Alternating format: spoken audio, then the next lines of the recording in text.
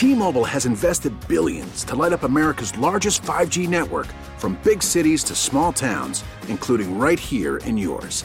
And great coverage is just the beginning. Right now, families and small businesses can save up to 20% versus AT&T and Verizon when they switch. Visit your local T-Mobile store today.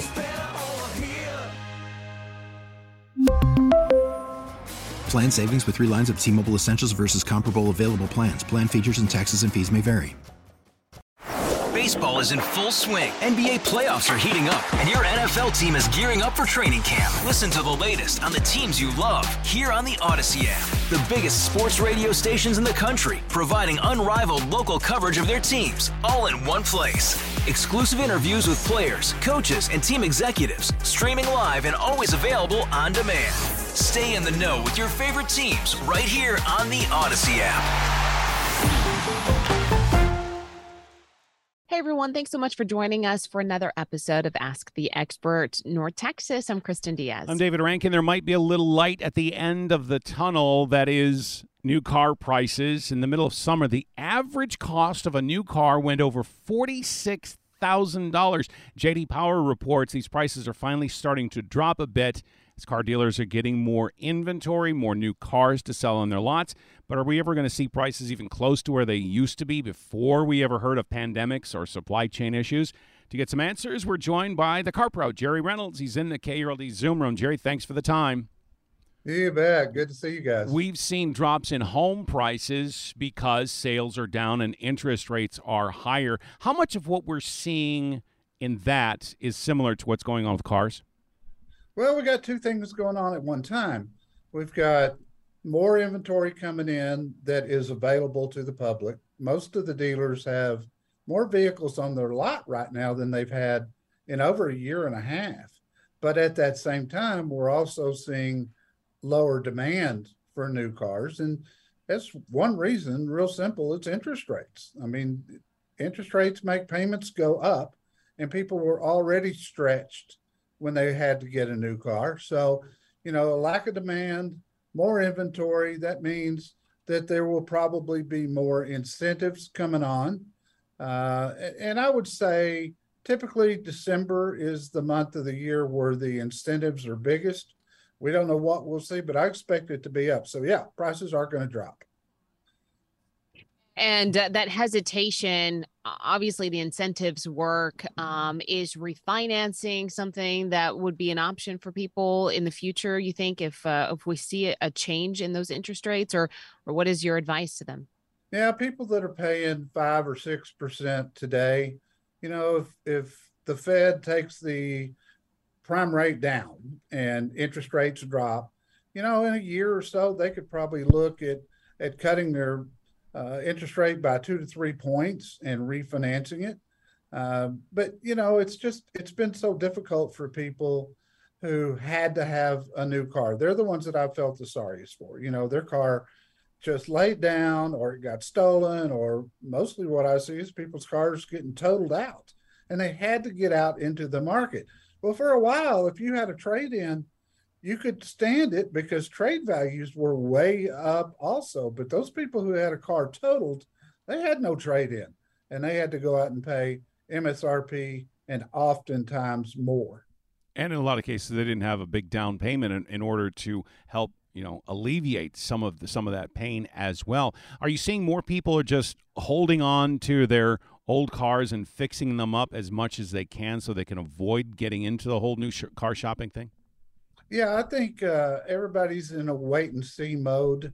If you just absolutely don't have to trade cars right now, I see a lot of people saying, well, I'm going to look at it next year.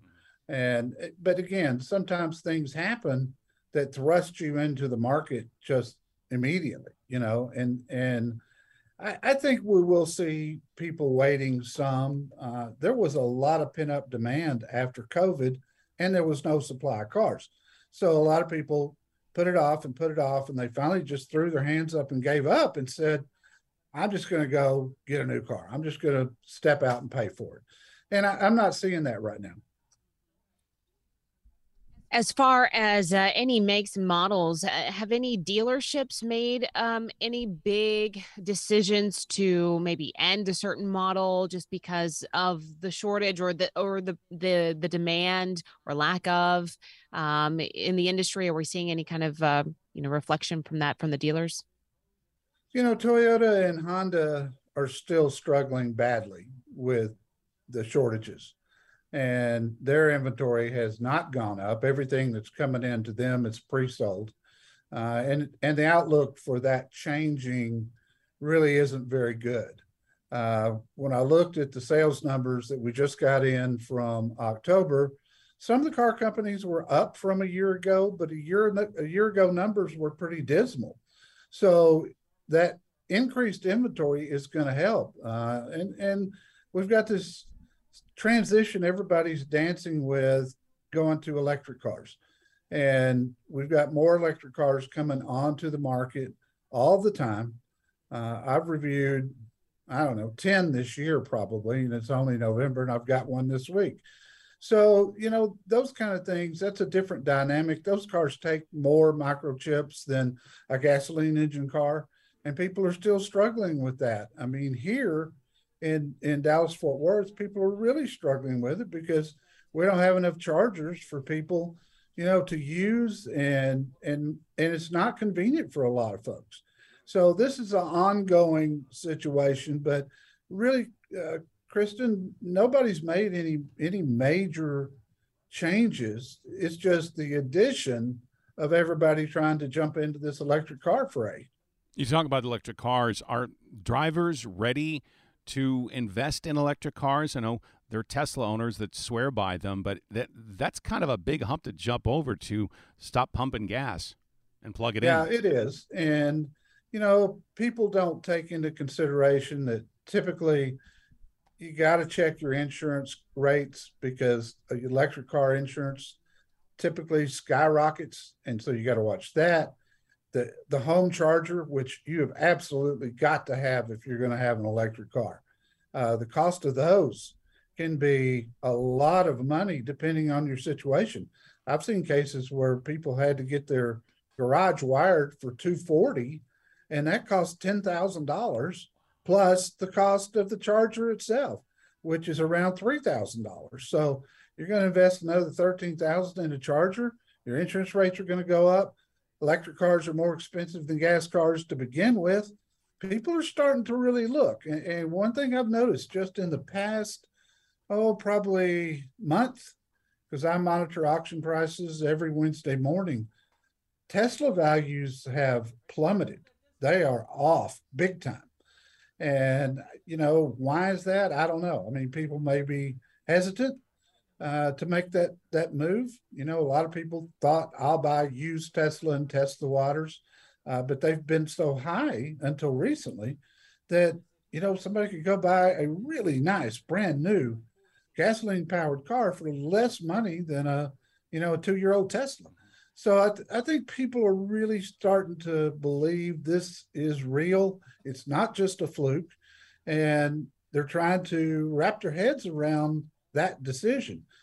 Where I see it shaking out, until there's a lot more chargers where you could actually take a trip in electric. I see most families having one gas car and one electric car, and then we'll see. But with all the electrics that are coming, there is going to be a glut of brand new electric cars within the next year, is my prediction. Question for you on something relative, but a little bit off of what we're talking about. So Tesla, for example, there are a lot of people who have electric vehicles in Florida that when the hurricane passed through, either they were driving in high waters or their car got flooded out, and that caused some major issues. Is that just social media talking, or is that a real danger driving in flooded waters? Obviously, that's a no-no to begin with, but in this emergency situation, is it more dangerous to do that in an electric car? Oh, big time, big time. Water and electricity just don't mix very well.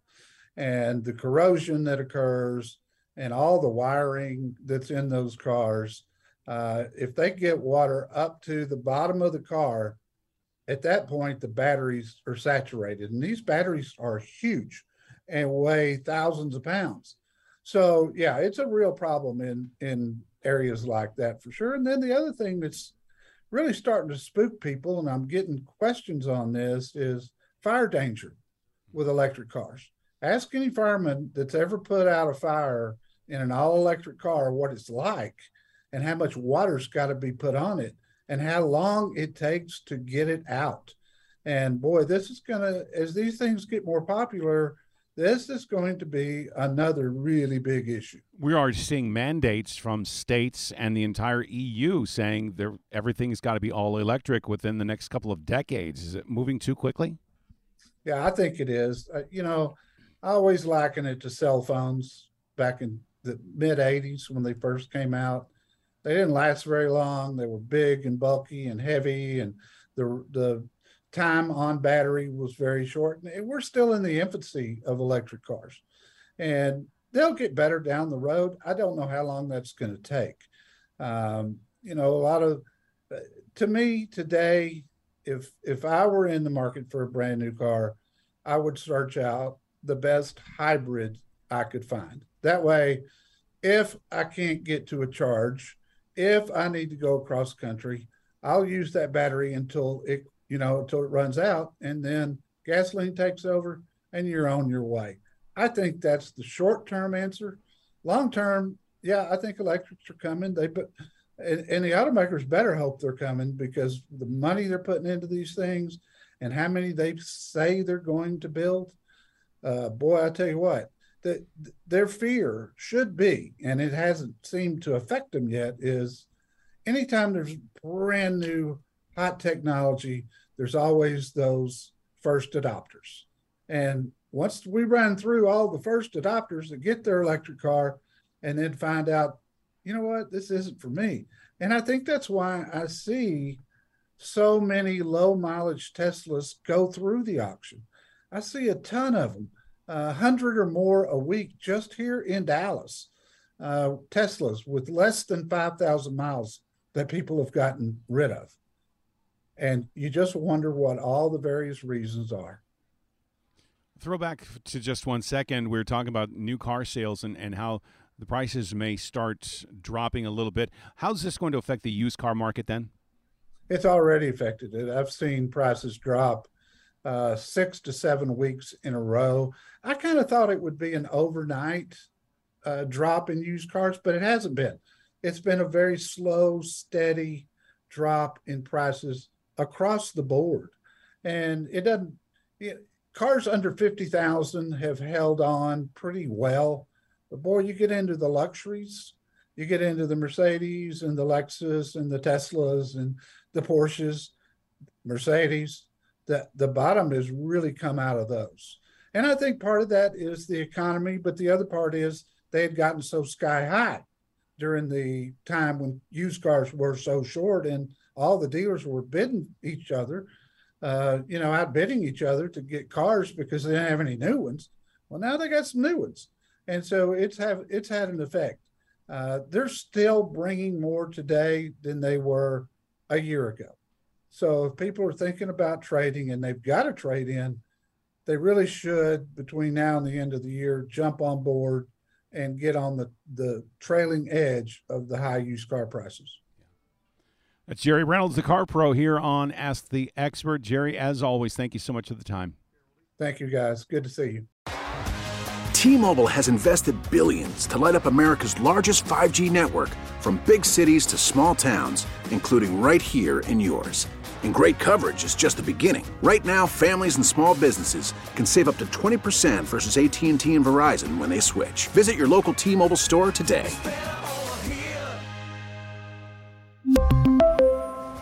Plan savings with 3 lines of T-Mobile Essentials versus comparable available plans. Plan features and taxes and fees may vary. Hey, Rob Bradford here. I have set out on a mission with my good friends at FanDuel to prove what I have known for some time. Baseball isn't boring. Now I have a daily podcast to prove it with some of the most notable people in the baseball world, screaming baseball isn't boring from the mountaintops, or at least agreeing to come on our show. Players, managers, GMs, and yes, even the commissioner of baseball, Rob Manfred. It has been a constant wave of baseball's most powerful voices. So join the revolution. Subscribe and soak in Baseball Isn't Boring. Listen on your Odyssey app or wherever you get your podcasts. You'll be glad you did.